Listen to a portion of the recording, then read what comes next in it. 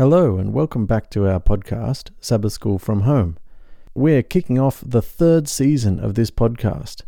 And who'd have known back when lockdown first started with the coronavirus that interruptions to church community would last this long? We're excited to have you here with us, participating in a conversation around themes emerging from the Sabbath School lesson.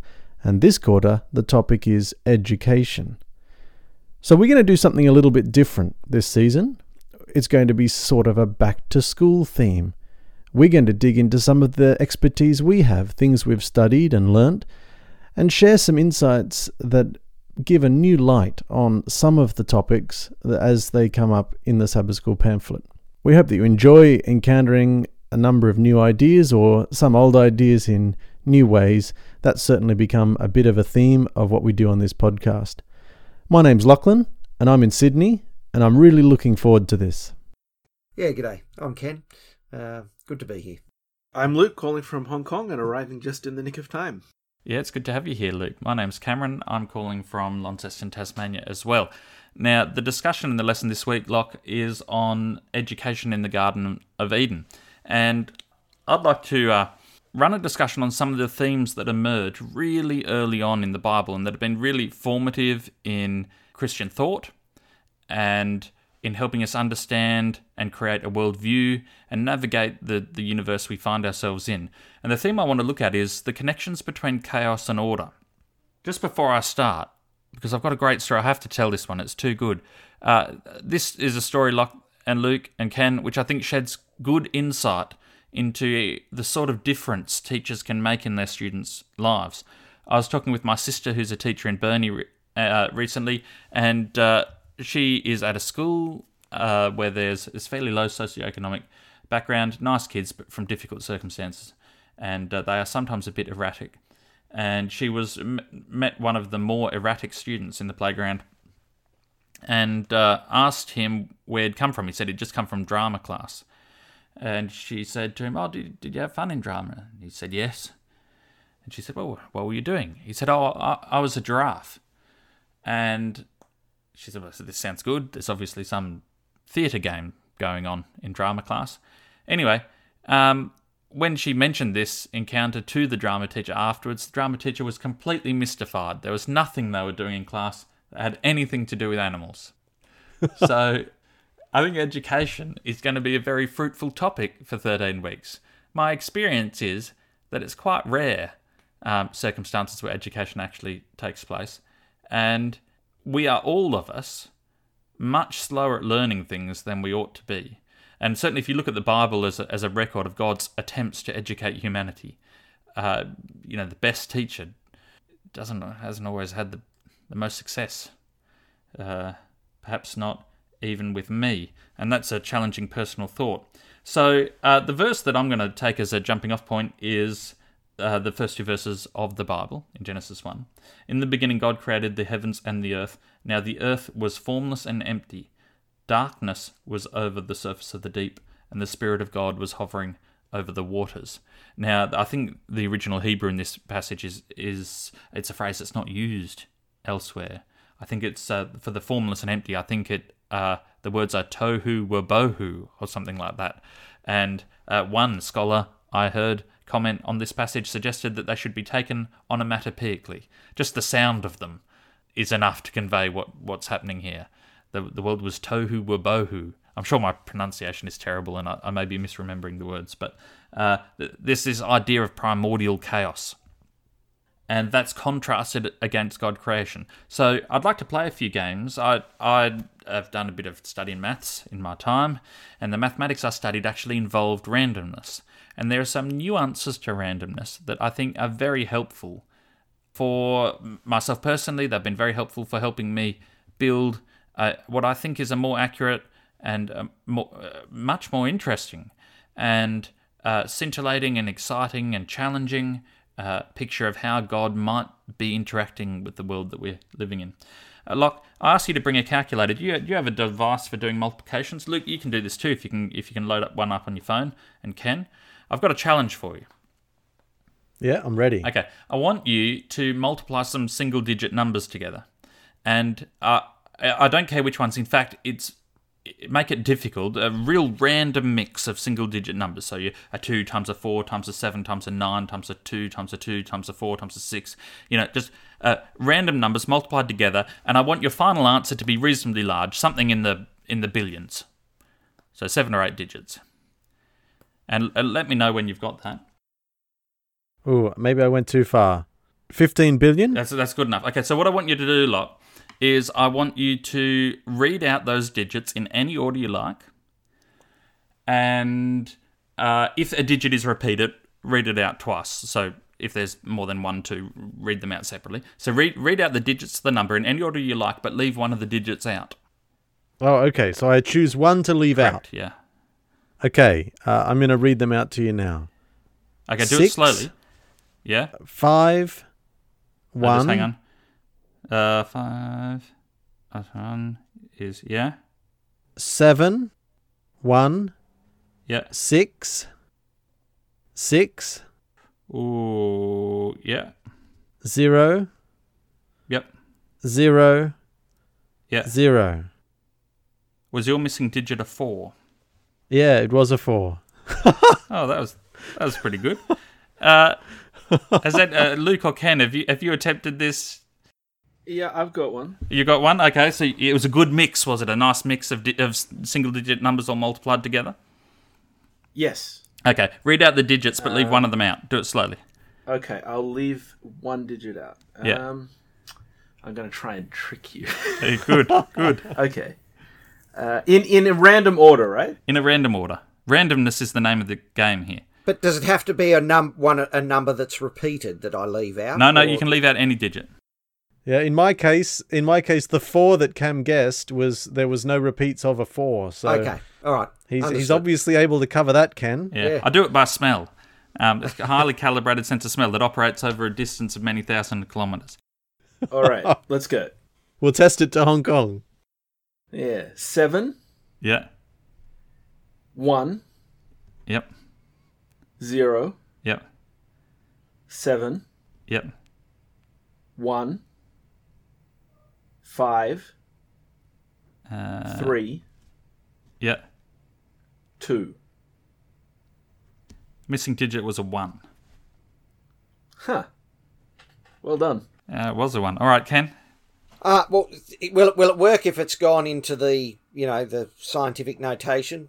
It will, provided you've got all the digits. Ah. So if your calculator has abbreviated the number, if your calculator doesn't have enough. I reckon it's... Oh, no, here we go. No, I've just turned it up.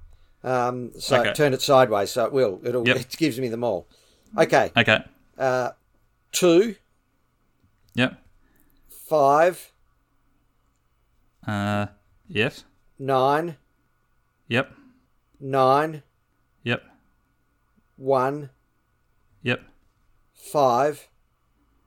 How many of them do you need? You read out all the digits except for one of them. Okay. Well, then 0, 0, 0. You missed out a 5. Correct. Yeah, well, I just got 3 out of 3 right.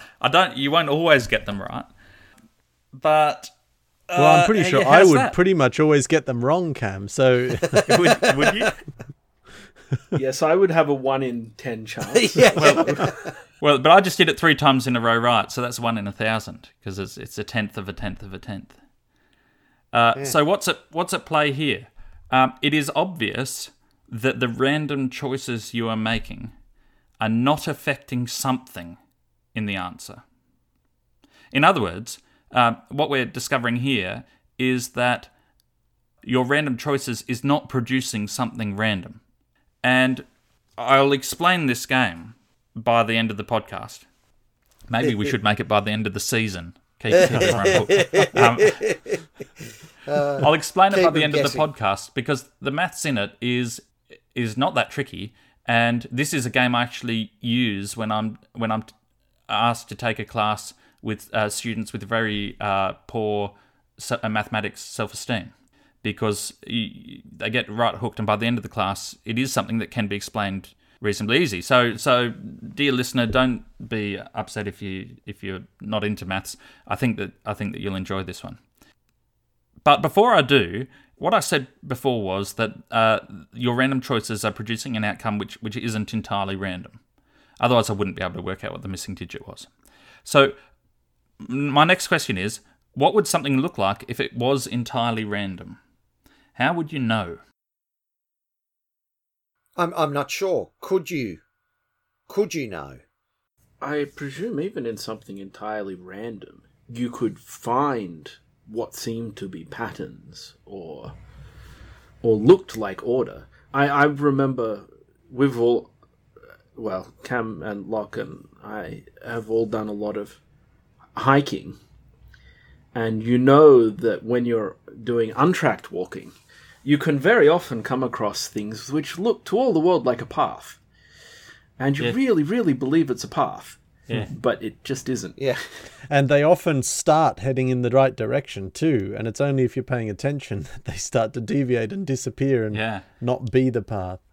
And you end up in a tree and realise it wasn't a path after all. Cam, I'm thinking of an answer to your question. If you're rolling a dice, for example, you could you would say it was a random dice as opposed to a rigged dice if you rolled it many, many, many times and you ended up with a roughly equal number of times on each of the different numbered faces. Yeah, but Locke, that disturbs me because you're right. What you're saying is the dice is fair in the sense that you're no more likely to end up on one face than on another. But the way you described that to me was by describing a regular pattern. What you're saying is if you roll the dice 1 billion times, 1/6 of the time you'll get a 1, 1/6 of the time you'll get a 2, 1/6 of the time you'll get a 3. That is itself an expression of order, some predictability. So what you're saying, Cam, is that true randomness is defined by its predictable patterns. The way we describe randomness is defined by its predictable patterns. And when Google says there's a 50% chance of rain, what it means is they've run 100 computer simulations based on today's weather, trying to predict what tomorrow's weather will be, and half of them said it would rain. On that basis, they say there's a 50% chance of rain. But all probabilities, everything we do with probability, when we say we throw a coin and what's the chance it's a heads, well, it's a 50% chance that it's a head. That is assumed, premised on the idea that if you flipped many, many, many coins, half of them would be heads. Let me give you a test. I'm going to give you a string of digits. You have to tell me if they're random. 8, 9, 7, 9, 3, 2, 3, 8, 4, 6. I'll say it again. 8, 9, 7, 9, 3, 2, 3, 8, 4, 6. 8, 9, 7, 9, 3, 2, 3, 8, 4, 6. Now, I'm just going to say, because I just have a suspicion that they're a series of numbers that have been taken out of the ratio of a circle to its the radius of a circle to its circumference. They have been, Ken, because it's 3.14159265335 It is the 20th to the 29th digits of pi. Yeah, I know, because you memorised that. Like, With a crazy competition with a good friend in grade 4, I memorised pi to about 30 decimal places. It's not a very useful party trick, but it does help catch that as not being random numbers. Well, here's a random piece of information for you. Here's a random piece of information about that. I play the flute in the University of Tasmania Wind Orchestra, and I replaced a wonderful flautist who went to study flute in Hobart, and she has had a world record for the memorisation of pi to a certain number of places. That's spectacular. If you had a perfect circle and you divided the distance around the edge by the distance across the middle, it doesn't matter what circle you pick, you always end up with this number, and we can study things about it with great precision. Here's another one. You need to tell me if this one's random, and the clue's going to be at the end. 0402 1987. 0402 1987. It's not enough digits to be your phone number. No. It's a date. The 4th of February 1987. It's my birthday. So that has meaning, but the meaning's not in that. That number has no mathematical significance that's particularly special, but it means something to me. The meaning of that number is not in the number. Right. It is effectively a meaningless number. But a random number. If you don't know. But every number is random if we don't bring significance to it. So, well, yes. And this is a comment that C.S. Lewis made when he was talking about the size of the universe, and Chesterton made it as well. He said people get overawed that the universe is so large. But if we're allowed to feel an emotion about its largeness, why ought we not also feel an emotion about its smallness? Why aren't we amazed that the universe is no bigger than it is? Why aren't we flabbergasted at how small the universe is?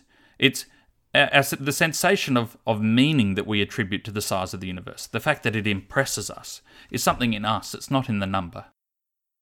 And corresponding to that is the fact that, well, we may be on a small planet, in a small solar system, in a small galaxy, as part of a relatively large universe, but that doesn't have anything to say about the significance. No. Do we think elephants are more important than fleas? No, they're just different. Cam, I have a this is a genuine question. Yeah. Then that I would like your opinion on, because you've clearly thought about this a lot more than I have. Is if there's no one to observe it and ascribe meaning to it, is not everything then random or without order? Yeah. If all the order is in the observation of it, and interpreting it. Yes. I think that there is a sense in which I would argue for that. And for instance, I'll give you an example that Lachlan, you'd be able to tell. That's a mathematician's answer. But it's almost the lawyer's answer. Yeah. But if I said to you, what's energy? If you say what's heat energy, the physical thing that heat energy is vibrating particles. When things are hot, the atoms are just vibrating more. The physical phenomena is vibrating atoms. If I said to you, what's electrical energy? I don't even really know what that is myself, but there's a thing called an electric field, and depending whether you are in the field depends how much energy you have. Would that be fair enough, Locke? Yeah, that's reasonably good. Okay, but it's a different what the physical thing is different. And yeah, indeed. To heat energy. That's right. Yeah. And what would be another sort of energy that you could have? Well, you could have gravitational energy. Oh, yeah, when you climb a mountain, you have more energy, and when you fall off the cliff, you turn that energy into speed. So yeah, that's why it hurts. And when you hit the ground, the energy gets spent breaking you up. So, but that's a different thing. And there'd be some heat energy there too. Yeah, but that's a different thing to vibrating particles or electric fields. But we call them all energy, and we say that in some sense they are the same thing. They're not the same thing. It's just that we know from experience that you can turn heat energy into electrical energy. Mm-hmm. And electrical energy into heat energy. And because we can turn one of these physical phenomena into the other in a measurable, predictable way, we then come up with a theory of a thing called energy. And it's a construct in our minds that imparts order and structure into the universe that we're observing. So, and forgive me for interpreting this conversation in a way that's maybe not your point, but as we gain in knowledge collectively or as individuals, are we literally creating more order? What I mean to say is, until we know how to convert heat into electrical, or electrical into heat, that relationship effectively doesn't exist, because unless we do it, it isn't done. Yeah, I think in as much as the meaning is not in the thing, the meaning is not in the vibrating particle, it's just a vibrating particle. Rabbi Sachs, who I've quoted before, said that scientists, he wrote a book about science and faith, and he was talking about how important these different fields of human endeavour are. He said scientists take things apart to discover how they work, but theologians put things together to find out what they mean, which is an insightful comment. It's borne out by, for instance, everything. I'm trying to think of an example. How do you think of an example to explain everything? But finding out what things mean. What does the world mean? That's what Genesis. It's right in front of me. Open book here. Genesis is an example of trying to discover what the world means. And the world starts in this state of chaos. And we really enjoy contrasting God's actions as being opposed to the chaos. And they are in the creation account. So God separates the world into three spaces in order. So there's light, dark, and then there's the waters above to the waters below, and then there's the dry land with vegetation. And then he goes and fills those spaces in exactly the same order he creates them. So he fills the light and darkness with the greater and lesser lights. He fills the waters above and the waters below with the birds and the fish, and then he fills the dry land. And it is obviously one of the points in Genesis, is that God is a God of order, that creation was deliberate, we can say, on the authority of Scripture, if we have faith that this holds some fundamental truth about the universe, we can say with whatever confidence that faith can bring us, it's not absolute certainty because it's faith, not knowledge, but with as much confidence as you can have when you have faith in something, we can say this universe means something because there is a mind behind it. So that's one side. Of course, we are very concerned by, basically, like I'm afraid to say, it's all these heretic scientists who keep insisting on randomness. You don't sound very afraid, Cam. Yeah, well, I was trying to explain this to Mel, and then I realised that we try and cut things both ways, because sometimes we accuse scientists of introducing too much order. When Isaac Newton was talking about gravity, he had these theories that explained how the planets move where they are. And when you drop things, how they speed up. His theory explained things very well. And he was preached against very loudly and vociferously from the pulpit because he was taking away from providence. Previously, people thought the planets moved around the sun because God moved them. Well, this is a well-documented and really fundamental thing. Obviously, you already alluded earlier in this episode to weather forecasts. But how can you forecast the weather when it's just God's or the gods' will, whether the rain or the winds blow?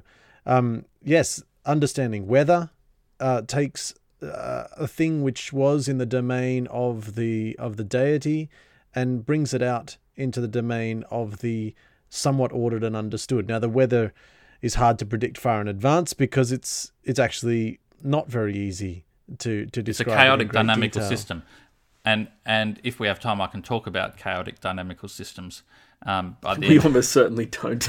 Okay. So, fair enough. But you're right. And when it comes to theories of evolution, people with certain mindsets, from arguing from a viewpoint, a worldview of faith and an experience of God, are upset with evolution on both fronts. They are upset because it introduces too much order. It does what Newton did. It takes something we imagine, the creation of life and the God setting life forms in their present form, and they will be fixed and stay that way. And it was God's action, and it needs no explanation, just like the planets going around the sun need no explanation because God's doing it. And so in one sense, evolution explains too much for us to feel comfortable. But then in another sense, it explains too little because it employs chaotic mechanisms. This idea of random changes to the genome being one of the factors that allowed speciation of the Earth and different species and divergences of species. We're very upset about having a chaotic mechanism underneath. So your question then at the start of this episode about how do we identify random, how would we argue something really is random, and sort of what does random even mean, is then a really pertinent question in this context. It's a very pertinent question because we are applying it to the entire created universe as we look at it. The question is, and this is the question humans have been asking forever, when we sit on our front porch and look at the night sky, or when we hold a newborn infant in our arms, when we see an amazing vista, when we see a rainbow, is the thing we are seeing random? or does it mean something?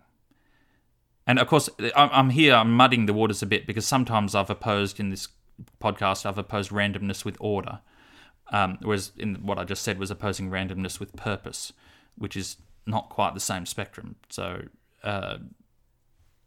that's worth discussion on its own. Yes, Luke. Yeah, I wanted to point out that there is a very core assumption, what you were talking about with the sort of, I think the issues that a lot of people have, a lot of people of faith have with the very concept of scientific knowledge. There's a very core underlying assumption there, which Lachlan highlighted in that story of Newton, in that for a thing to be the work of God, it is necessary for us to not understand it. Yeah. That is the assumption that a lot of people today, especially maybe even, make, is that if it is to be God's domain, we can't understand it. We can't know how it works. But I don't see that is necessarily the case. Why can we not understand the mechanisms by which God controls the motion of the planets? These are not actually incompatible ideas. Especially if we're made in his image.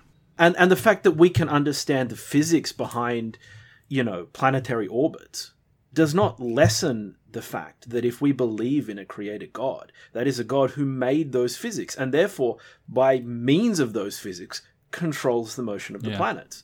I know, Luke, that there's a variety of opinions within the Adventist Church about evolution, and there's different microevolution versus macroevolution. There's many. When we use the word evolution, it's a very imprecise term. So it is possible that some of our listeners might be upset.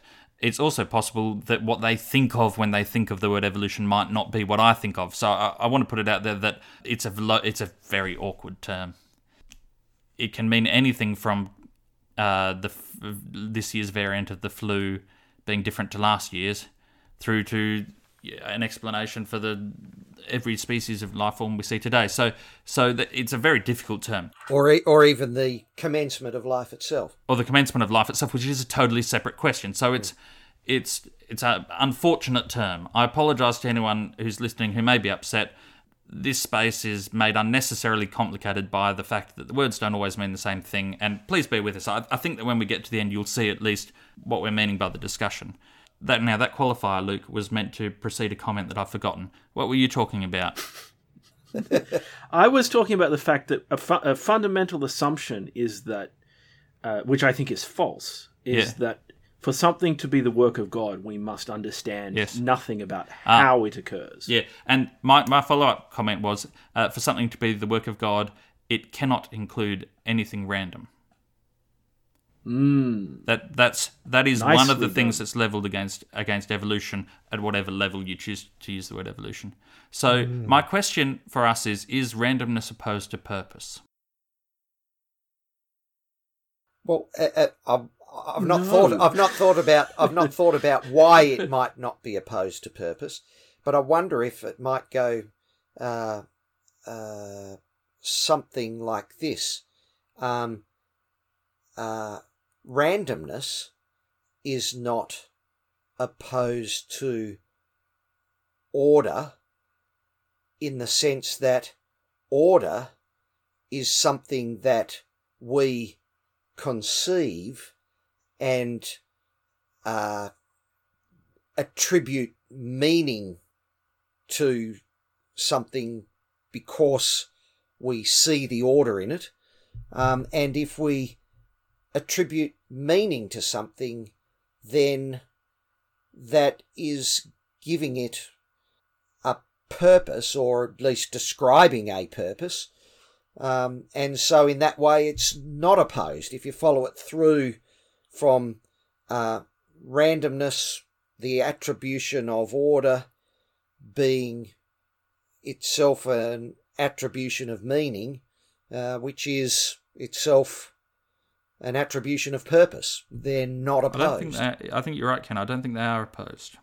Maybe not for the reason I've expressed, but Cam, I would add to what Ken said, which I think is an excellent point, is that there's a very simple way we can sort of prove it, in that if you can conceive of a situation where a human being could use randomness for a purpose, then surely God, who has all of our capabilities multiplied infinitely, can also do the same. Now, this podcast began, Luke, with a human being using randomness to achieve a purpose.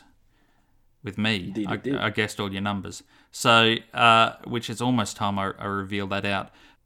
The concept of something being random is so difficult to pin down. In The Hitchhiker's Guide to the Galaxy, do you remember that their spaceship is powered by an infinite improbability drive, and when it's activated, it immediately results in the most improbable thing possible happening? I do recall that. Yeah, and at one point in the book, they activate the infinite improbability drive, and they're holding their breath to see what happens, and nothing at all happens, because that's the least likely thing that could happen upon the activation of the infinite improbability drive. I mean, you might can just get tied up in knots trying to do these things. Here's another demonstration which I'd love to be able to do, but it doesn't work well over podcast form. But can we link to a video in the description? Yeah, we can certainly put a hyper-reference to a video. I'll put a video up on YouTube that I made when I was at uni. When I first learnt this, and it blew my mind, and I made an animation to illustrate it. If you put 3 points on the page, let's say the 3 points are the same distance from each other, so they're the corners of a triangle, an equilateral triangle. And then you pick a corner, a random corner. Locke, can you pick a random corner? Yeah, Top, bottom. I would pick the bottom left. Bottom left, okay. And what I'm going to do is I've put a dot on the bottom left corner. I'm drawing on a sheet of paper in front of me. Luke, can you give me a random corner? Top right. Top right. I'm going to step towards the vertex at the top. I'm going to step halfway towards it and put a dot at the page, and that's my new position. We're executing something called a random walk. And the rules of this walk is wherever I am now, I pick a random corner, I step halfway towards it and put a dot on the page. And that's my new position. Ken, what's a random corner? Bottom left. Bottom left. Okay. So I step halfway towards it, put a dot on the page. Locke? The bottom right.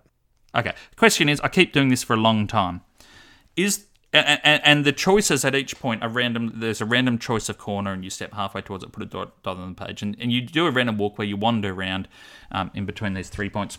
The question is the picture you end up with random fuzz or structured order? Lachlan knows the answer because he did this. I do know the answer, but I can see that a very natural one answer that occurs to me is that you could easily imagine, because if you kept choosing one corner, you'd sort of keep stepping closer and closer. You keep halving the distance going there, and then if you choose another corner at random, you just sort of step back towards it. It may well be reasonable to assume that you fill the inside of this triangle evenly. It's reasonably obvious you can't step outside the boundaries of the triangle because you have to always be stepping towards one of the corners. Yeah.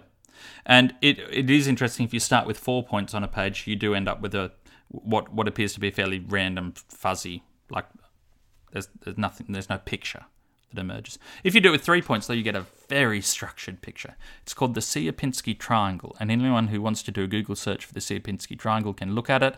It's a fractal. It's a shape with infinite detail. It's highly structured.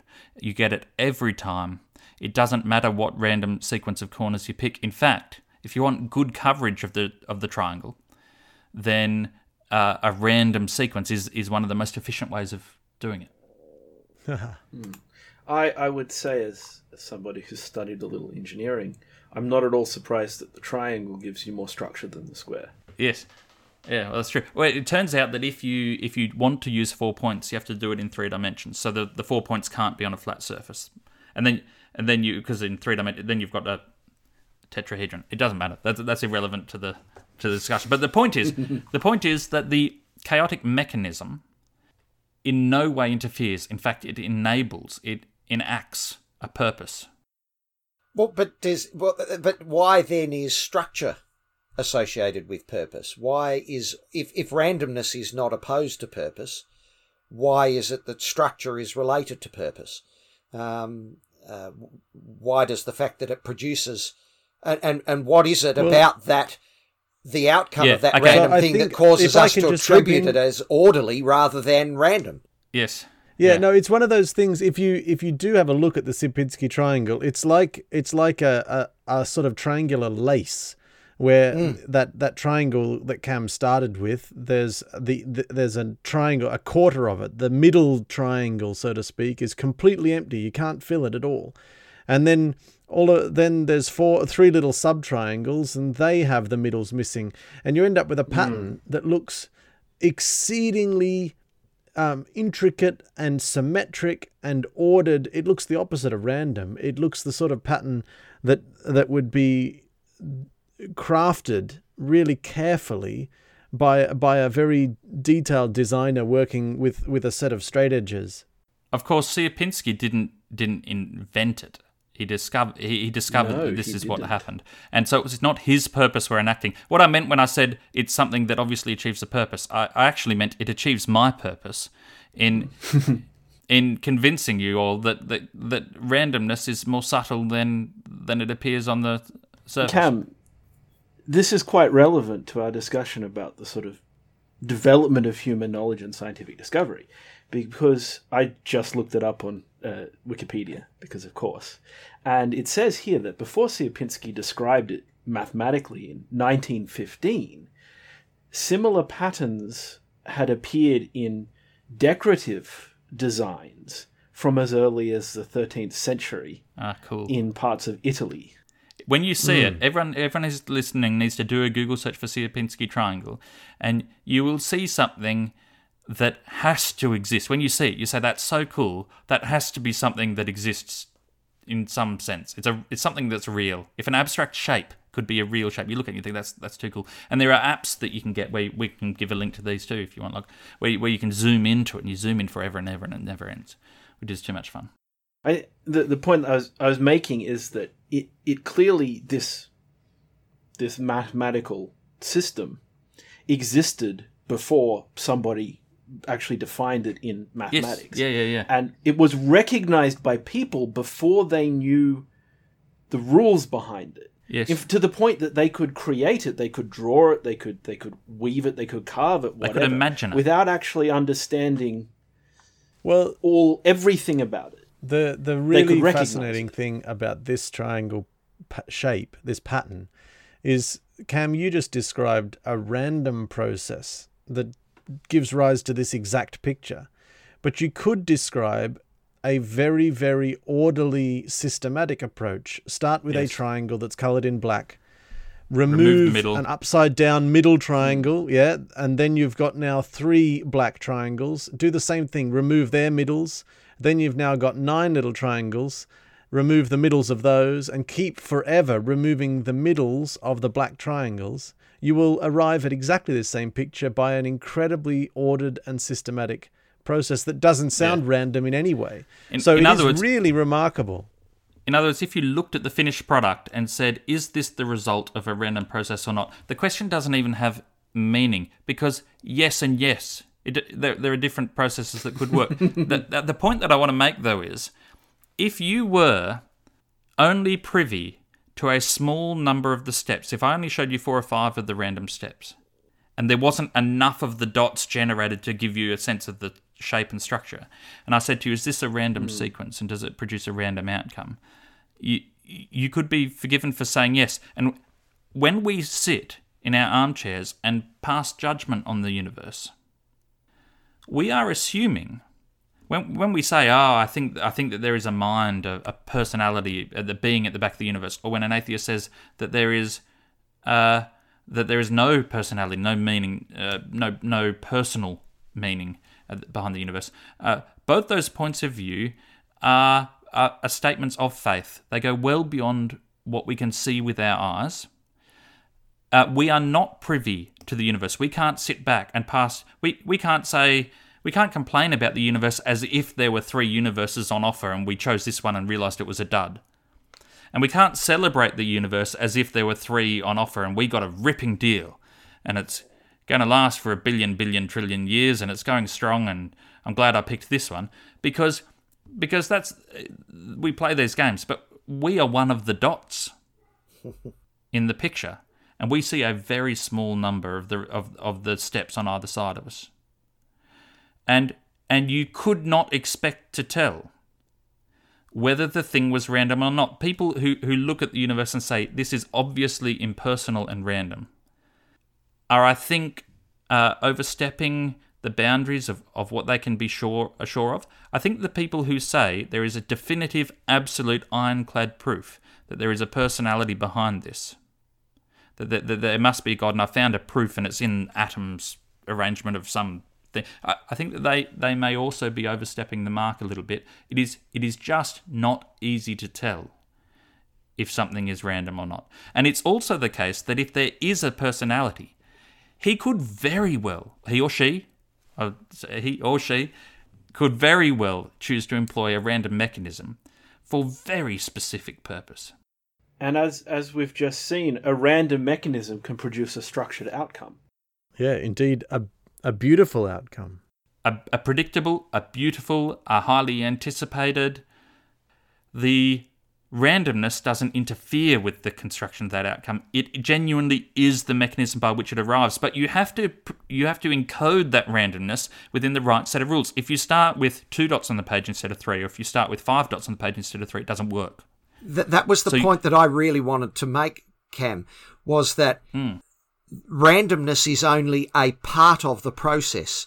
It is randomness that operates with a set of rules. In this case, 3 points, selecting one other point randomly. There's the random process. But then, here's the other rule, moving half the distance. So moving half the distance isn't random. That's a rule. That's not random at all. That's something that's selected. And which is more, that is something which is selected or at least observed by a mind. Yes. It has no meaning. It has no physical reality until it is imposed by a mind, or viewed by a mind. If you talk to a scientist, and I happen to know one fairly well who works in quantum physics, what would they tell you, Locke, about randomness? Is the randomness in quantum physics unfettered randomness that obeys no structure at all? Well, no, it is randomness, but it obeys very clear sort of statistical behaviors, which is why you can actually gain a huge amount of insight into the processes by either sort of repeating the experiment enough or looking at enough instances of it. The really quite accessible idea is as a single radioactive atom, like uranium, for example, a single radioactive uranium atom, you really cannot predict when it's going to do its radioactive decay. But if you have a lump of uranium with billions of those atoms, you can very, very reliably predict when half of them will have decayed, because although each individual process is random, it's random within a very, very well-defined statistical behavior. Which is analogous to this example we gave earlier with flipping coins. You don't know if it's heads or tails, but you do know if you flipped a coin many times that the ratio of heads is going to be half. So, and if you talk to a biologist just by the way, biologists don't believe that the random elements in evolution, whatever sort of evolution they happen to be talking about at the time, they don't believe that randomness and its impact on life is completely featureless and has no structure and is the infinite improbability drive of the universe. They don't believe that. And this leaves us in a quaint circumstance. So I'm going to point out 2 things to our listeners, and one of them will be reassuring and one of them will be a little bit challenging. So which one first? Throw the dice, Cam. Flip the coin. I need something to flip. I don't have a coin to flip. No, okay. So the reassuring one is this: you don't have to abandon a scientific mindset. You don't have to think of yourself as a ridiculous person. You don't have to think of yourself as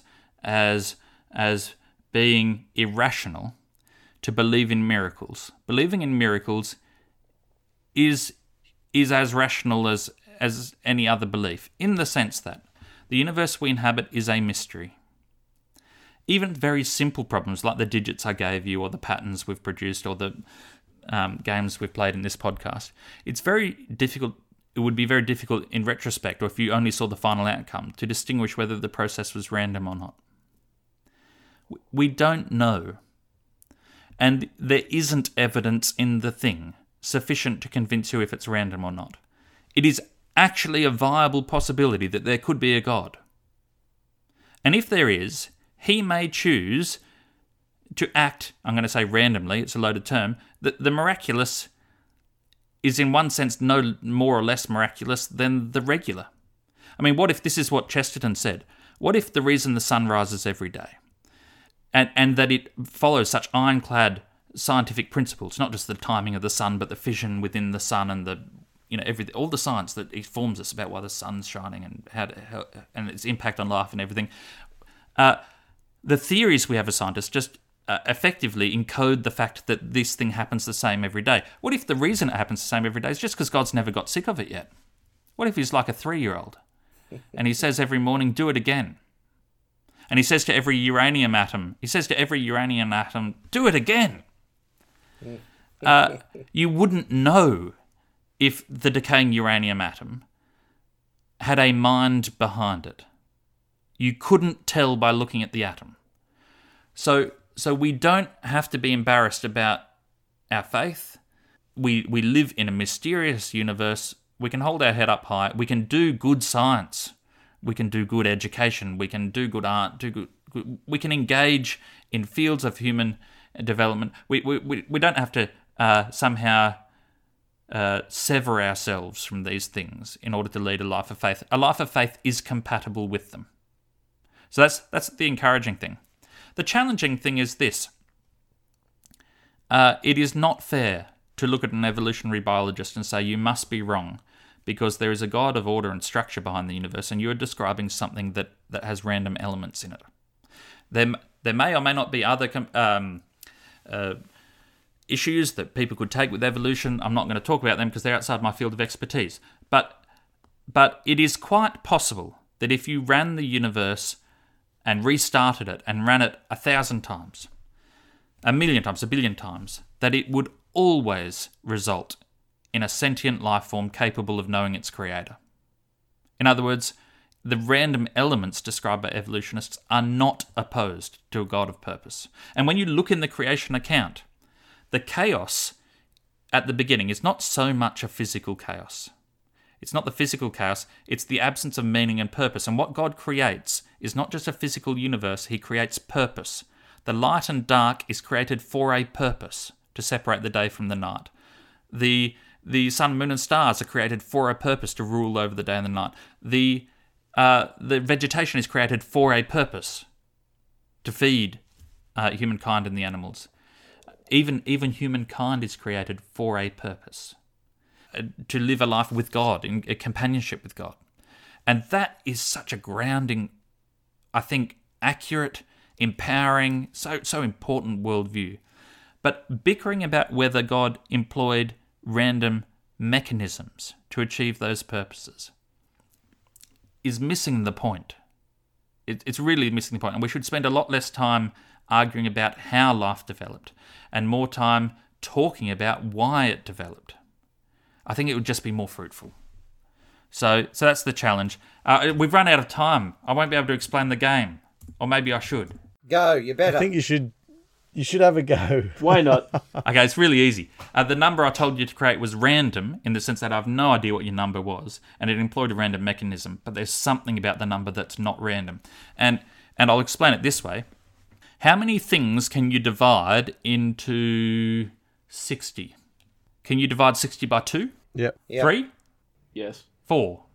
5? Yes. 6? Yes. You can't do it by 7. No. You can't do it by 8 or 9, but you can do it by 10. You can divide it by 10, you get 6. So 60 is a number that you can divide by many things. That's why base 60 is such a good system. Yeah, that's why we have 60 minutes in the hour. What about 61? How many things can you divide into 61? Is it a prime number? Yeah. Sounds like it to me. Yeah, it feels like a prime number. Feels like it. I think it's prime. So 60, you can't divide anything. You always have these remainders. So because I asked you to build a number, the way I described it to you, I said, please build a number by multiplying things together.